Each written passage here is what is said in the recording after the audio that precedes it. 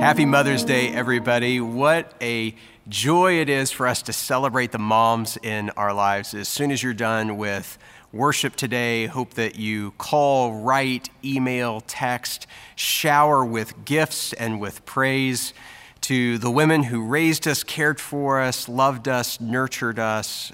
So grateful for the gift of motherhood and the reflection of that is to the love and the unconditional grace of Almighty God. And so we're grateful for all of you moms who are watching and participating today, and I'm excited for us to get to share this particular message on Mother's Day. We're in the midst of a series of messages where we're talking about Everyday Holy. And in Everyday Holy, we're talking about the specifics of how God meets us with his sacredness in our everyday lives. And so we're talking about sacred people, sacred spaces, sacred rhythm, sacred reflection, sacred wisdom, sacred art, and sacred journeys. Today, we're talking about sacred wisdom. How appropriate is that on Mother's Day, that we're talking about the wisdom that we receive?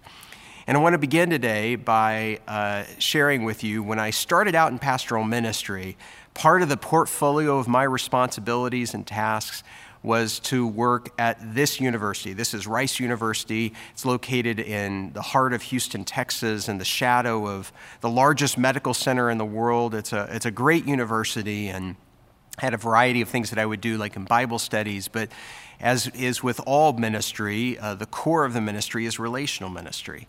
And so I was meeting one-on-one with students. And when I wasn't directing a class of college students, most of the one-on-one discussions centered around two different questions. They centered around, like, what am I going to do with the rest of my life? What is my career? What is my vocation? What am I supposed to do with that? And the second question that people would often invariably ask was relational questions, like, is this the one I'm supposed to marry? Is this the one that I'm supposed to spend the rest of my life with?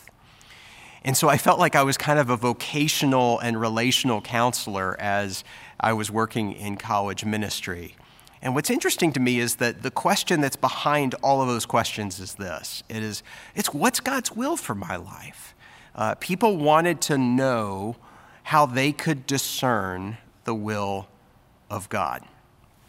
And so today, we're going to tackle that subject. I need to tell you that today's kind of message is going to be a little different in how it's configured. We're going to start theologically, then we're going to talk biblically, and we're going to spend a lot of time on kind of how to apply or practice what we're talking about today.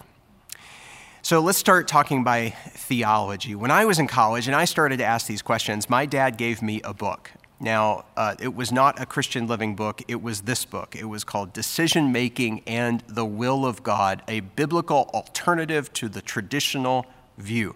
This book was written in 1980. It is 500 pages long, and so it was in the early 90s that I was reading this book. And it was the first theological book that I read. I had read some other Christian Living literature, but never something that was kind of dense. And I'm not telling you to go run out and buy this, because it's pretty thick in terms of understanding it. But when I dove into it, it absolutely changed the way that I thought about God's will for the rest of my life. And I'm about to give you the Cliff Notes version of that right now.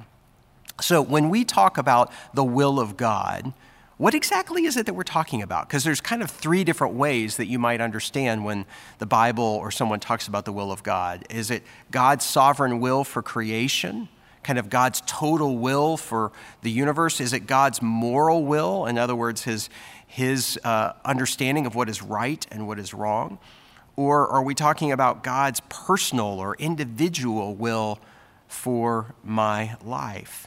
And so let me see if I can help you understand these three different things kind of on a diagram. There's the totality of God's will over all of creation. And then there's God's moral will. And then the question is God's personal will just this kind of little dot in the midst of all that we can do with right and wrong? I actually think the diagram goes more like this.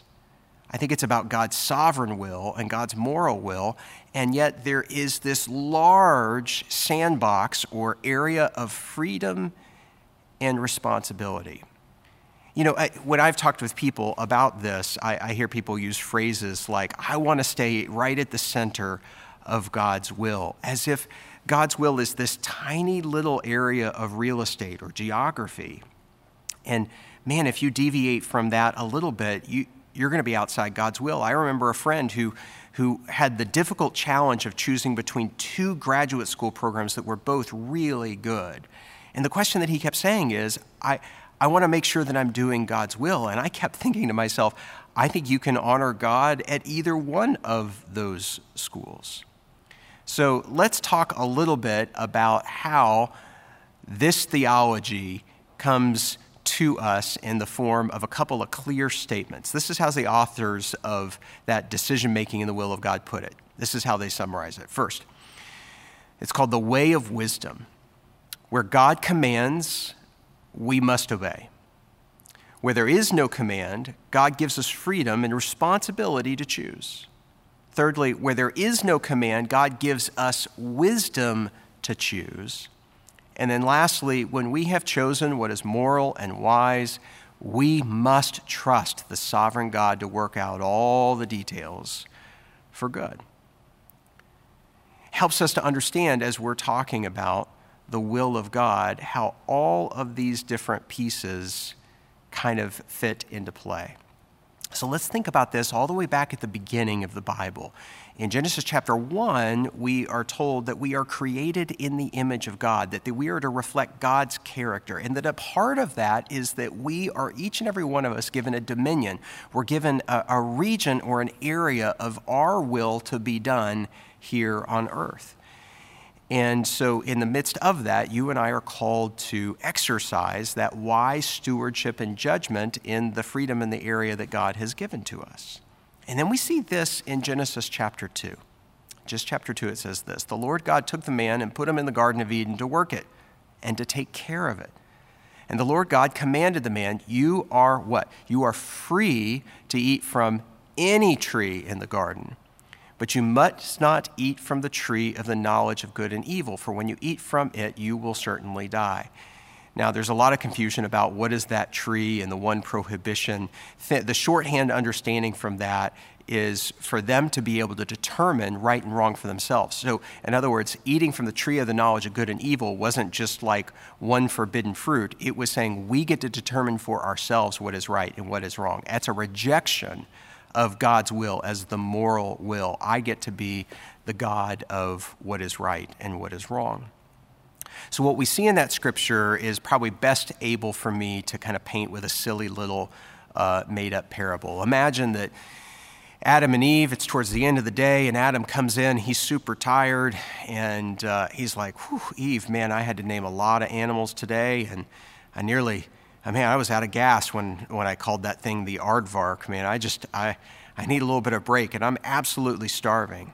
And Eve says, "Well, I know you've had a long day. I'd be glad to fix dinner for us. Why don't you go out and collect some fruit, and then I'll come and I'll kind of make it into a fruit salad." Adam's like, "Total deal." Goes out to go kind of pick some of the fruit, and he comes back empty-handed.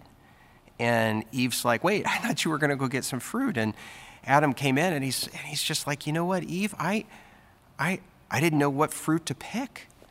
I want to stay in God's will. And I don't know if it's God's will for us to have apples tonight or for us to have, oranges for us to have tonight. Maybe we're supposed to have bananas. How are we supposed to determine these things?"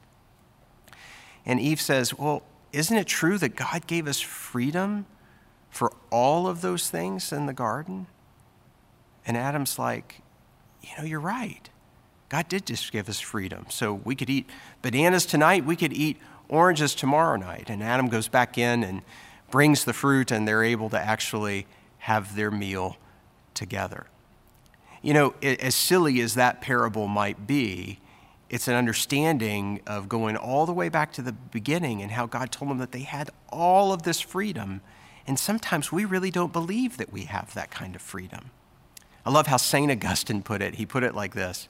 He said, "Love God and do whatever you want." Now, we have to understand this biblically in context. That loving God isn't meant like, hey, you get to go to church, say a prayer, and then get to go do whatever you want. And remember that Jesus said, "If you love me, you will keep my commandments." So it's not a blank check for any desire that you and I might have. What Augustine was saying is that when you love God, when you are in a relationship with the living God, that you and his will start to merge together into one. And that God has invited you into the glorious freedom that is his will. And so what does this actually look like? This is the summary statement from that book that I told you that was 500 pages long. It's a little shorter in sermon form. It's this. Instead of wondering, how do I find the will of God? A better question to pursue is, how do I make good decisions? How can you and I become wise, faithful, good stewards of what God has entrusted to each and every one of us? You know, I think sometimes when we think about the will of God, we just do so in a way where we kind of are offloading the responsibility and the freedom that we've been given with. And so I want to put that mantle on you to say that God's will is not small, it's big. And it's within his moral will, and that you and I have the chance now to make some wise and faithful and good decisions on his behalf. So for the rest of this message, I actually want to spend some time in the practicality of that. And I want to share with you, because as a pastor, I get a front row seat to a lot of lives, some of the common mistakes that I see with decision making. So we're going to talk about 7 quick mistakes that people make with regard to making wise decisions. And the first one is this. First one is what I call the outcome bias. And what we mean by that is we think that good decisions always mean good results. There's a social scientist by the name of Annie Duke who's written a book on decision making, and the way that she talks about it is that it's called resulting, that you and I are the kind of people that are biased towards that, man, if you make a good decision, it always leads to a good result. When the reality is this is far more complicated than that. Let me give you an example. An example of that might mean that you run through a red light, but nothing happened to you. You didn't get a ticket, you didn't get into an accident. That's an example of a bad decision that ended up with a good result. But say one day you're going through a green light and you get in an accident. That was a good decision that actually ended up in a bad result. In kind of a sillier vein, when I'm playing the game of golf, every once in a while I feel like I hit what is a really good golf shot, but it bounces one way and bounces another and ends up at a bunker or a trap out of bounds or something along those lines. It still was a good shot, it just didn't have a great result. And that is true for us in life itself. You can be making the right decisions and not have them have the right outcomes for what you wanted. And so don't immediately think in terms of a binary nature of God's will. I know a lot of people, if something doesn't turn out the way that they expected, they're like, well, it must not have been God's will. That is not the way it works, and life is far more complicated and nuanced than that. That's mistake number 1. Mistake number 2 is this. It's called the destiny mistake. And what we think with the destiny mistake is kind of this fatalism that everything hangs on this one decision. When I was in graduate school, there was a movie that came out a long time ago that was called Sliding Doors. And in this movie, starring Gwyneth Paltrow, the whole movie was about her life diverging on whether or not she made it to that subway train on time or not. So it played out 2 different timelines. One timeline of her life is if she made the train, and the other timeline as if she didn't make the train, and how absolutely up and down and backwards and inside out her life was just from the simple shift of that one decision. I remember watching this movie and it drove me crazy. It drove me crazy because I kept thinking about that they were making such a big deal out of this one decision and talking about all the implications, when in reality, it didn't necessarily have to pan out the way that the movie makers had made it. I can give you an example of that from recently. I was meeting with a family, and the Comisher family, we're talking a lot about college. We have a sophomore and junior this year in high school, and we're looking large at the looming decision that college is. And so this couple, they're on the other side of that. They've been through that. And I was asking them for wisdom of like, you've got 3 children, they're way on the other side of college. Tell me about what you thought. And I love the way that they put it. They said this. They said, we think the decision of where you go to college is less important than what you do with it. And boy, that just seemed to be a really wise word for a family that was just about to go through that. We often inflate certain decisions with so much importance, when the reality is all that decision does is open up a variety of different possibilities. I'm not saying that the decision about where you go to college is inconsequential. What I am saying is it's just one of many decisions, and it's not near as important as the myriad of decisions, the multitude of decisions that you will make on the other side of that decision. I believe that I could have gone to lots of different colleges and had a variety of different experiences and still stay within the will of God. Don't get this fatalistic perspective of inside his moral will that one is good and is in God's will and that the other one is bad. I think God has given you a freedom in an area to be able to move and to decide. The third mistake is this. I call it the alternate reality mistake. It's the mistake where we say, if only, if only. It's the mistake that I see all the time where people have a tendency to blame their unhappiness or what's wrong in their lives based on their circumstances. That what they really need in order to be healthier, happier, better is that they need to be able to change their circumstances. They need to change their circumstances with their relationship, or they need to change their circumstances at work, or they need to change their circumstances at home or where they live, or whatever it is. It's the chasing of the rabbit of if we will get this one change, then my life will be better. One of my professors along the way in life was a just incredible man that you hear me talk about often if you're a part of the Peachtree family. His name's Dallas Willard, and he says this. He says, God has yet to bless anyone except where they actually are. And if we faithlessly discard situation after situation, moment after moment as not being right, we will simply have no place to receive his kingdom in our life. God has yet to bless anyone except for where they are.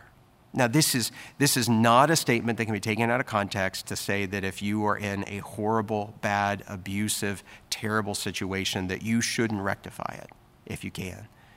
What it does mean is that many of us flit from circumstance to circumstance thinking that circumstances is the solution to all of our problems. The way that God works is that he meets you and I even in circumstances where things aren't good. And so one of the mistakes that I see is that people chase that change. Every decision they make is on the basis of how can I change my circumstance for better. Maybe it's not about making it better. Maybe it's about the opening of our hearts and our lives before God exactly where we are. Here's the next mistake. Mistake number 4. I like to call it the magic 8-ball mistake. God should just automatically tell me exactly what I should be doing. This is an incredible and important book. It's an incredible resource and tool for our communion and communication with God.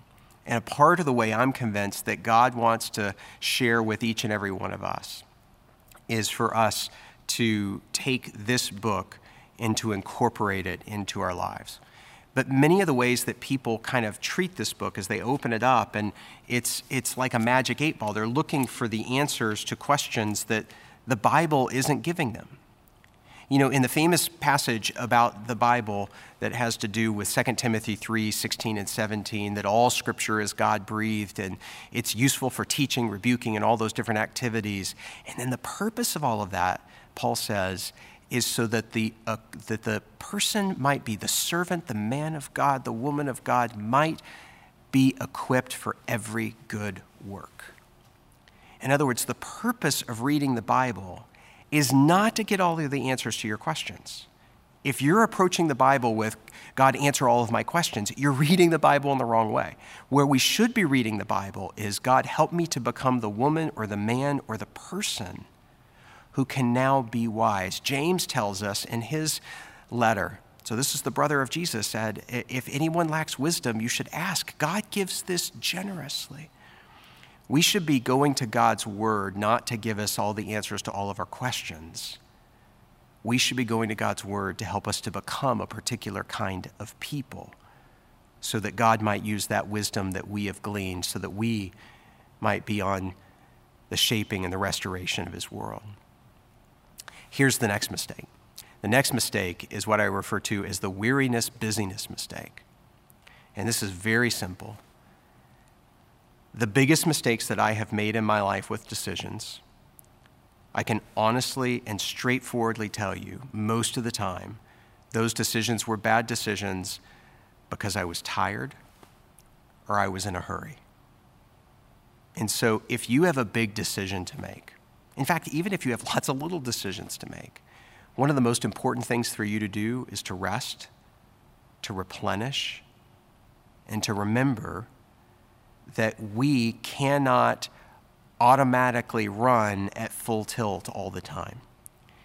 And that there is a lot of things that we regret later when we make decisions, when we're tired and when we're hurried. Maybe the most spiritual thing you can do is to take a nap, to rest, to replenish, so that you're making better decisions. The Bible talks a great deal about Sabbath keeping for these types of reasons. The next mistake, this is the sixth one, the isolationist mistake. I can do this by myself. I don't need anyone else's input. I don't need anyone else's direction. This is what on Mother's Day we might refer to as the call your mother, and to do so, to do what she tells you to do. And the reason that I can joke about that is that when we talk to another person, but particularly to someone who loves us, when we do that, I got to tell you, having that perspective is one of the biggest shots of wisdom that you can ever get. When you have that conversation, even if that person doesn't say anything, the sheer act of that conversation will give you a new perspective. And then if that's a good and loving friend or another person who cares for you, they will be able to help to shape that perspective in a way that you might be able to make a better decision. This is one of the greatest pitfalls that can fall before us when we try to take the burden of making decisions all on our own and we forget that God's giving us a loving community in order to be able to make those decisions. It's one of the most valuable things about church. One of the things I'm most excited about in welcoming you back is for us to be in that community. And I think that we individually make better decisions when we are in our Sunday school classes and we are in our small groups and when we are a part of belong communities and things like that. I think we make better and wiser decisions. And the final mistake I want to talk about today is this. It's the avoidance mistake. John Ortberg says that readiness is overrated when it comes to being a litmus test for a good decision. Sometimes we need to make the right decision whether we're ready or not. Earlier this week, I was reading through some of Frank Harrington's older sermons. Frank is the beloved former senior pastor of this church from decades ago. And in one of those sermons, it jumped out to me that he was talking about decision-making and avoidance. It was a sermon on the figure of Elijah at Mount Carmel. And he says this. He says, I remember meeting a man many, many years ago, early in the morning hours of the church. He was in trouble. His family was falling apart because of his neglect, and he was facing the consequences. And he finally shouted, I meant to do better. Doesn't that count for something? And I said, no, not really. Meaning to do something and intending to do something is far different from doing something. You know the old adage that the road to hell is paved with good intentions. I frequently run into members of this church who have not been attending with any degree of regularity. We call them BPO members, burial purpose only. I like these members. They like me. We enjoy becoming reacquainted with one another. Somehow they just drift away. almost invariably they feel compelled to bring it up. And more often than not, something goes like this. They say, "Hey, Pastor, I've been meaning to go to church." Now, friends, meaning to be in church and being in church are two different things. Don't ever confuse the two as being synonymous. They're not. It's like saying to your wife, "I've been meaning to be married to you." That's not the same thing as being married to her. I want to put up all 7 of these decision-making mistakes. And all this is meant to be suggestive as you think about the decision-making that you need to be doing, the wise freedom, stewardship that God has entrusted to you within His will. Is there some kind of change that you need to make in your decision-making? Listen, as I close out this message, there's fellow pastors in the area, Andy Stanley and his father, Charles Stanley. And Andy tells the story at the beginning of his book on decision-making. He tells of a time of how over and over again his father would drive him crazy. And the reason that his father would drive him crazy is that when Andy would come to him with a major decision and would ask for his advice, he would follow up that question with more questions. And eventually it all boiled down to, what do you think the wise thing to do is? And he would push him and he would say, "Dad, like you're not telling me what you think." And his father would say, "I'm not always going to be here." And he's like, "Yeah, but you're here right now." And he's like, "Yes, and the reason that I'm here right now is to help you to become a wise person. What do you think the wise thing is to do?" When I think about that father-son relationship, I think it mirrors a great deal about the relationship of our Heavenly Father to each and every one of us. That it's not just about compliance and directing us, and that there's this tiny little thing that's called His will out there that you better not deviate from.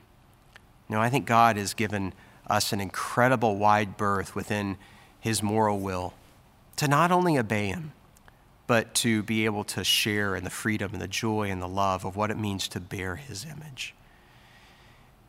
And so I hope you've had kind of the watershed moment that I had in thinking about God's will differently. And I hope that today helps you to make better decisions. Let's pray. Thank you, O God, for the incredible day that this is and how we get to dip our toes into the deep pool or the vast ocean of your sacred wisdom. Thank you, God, that all of our questions are followed up with your questions, and that often when we come to you and say, "What do you think we ought to do?" you often answer that with a question and say, "What do you think you ought to do?" Thank you that we are never in jeopardy of being outside of your sovereign will. Help us to make sure that we are staying within your moral will. Help us to love you and then to live within the freedom that you've entrusted to us. Take us back to the beginning, God, and for us to reclaim the freedom and the image and the dominion that you've entrusted to us. And most of all, help us to become wise, mature people who reflect your goodness with better decisions each and every day. And we pray these things in Jesus' name. Amen.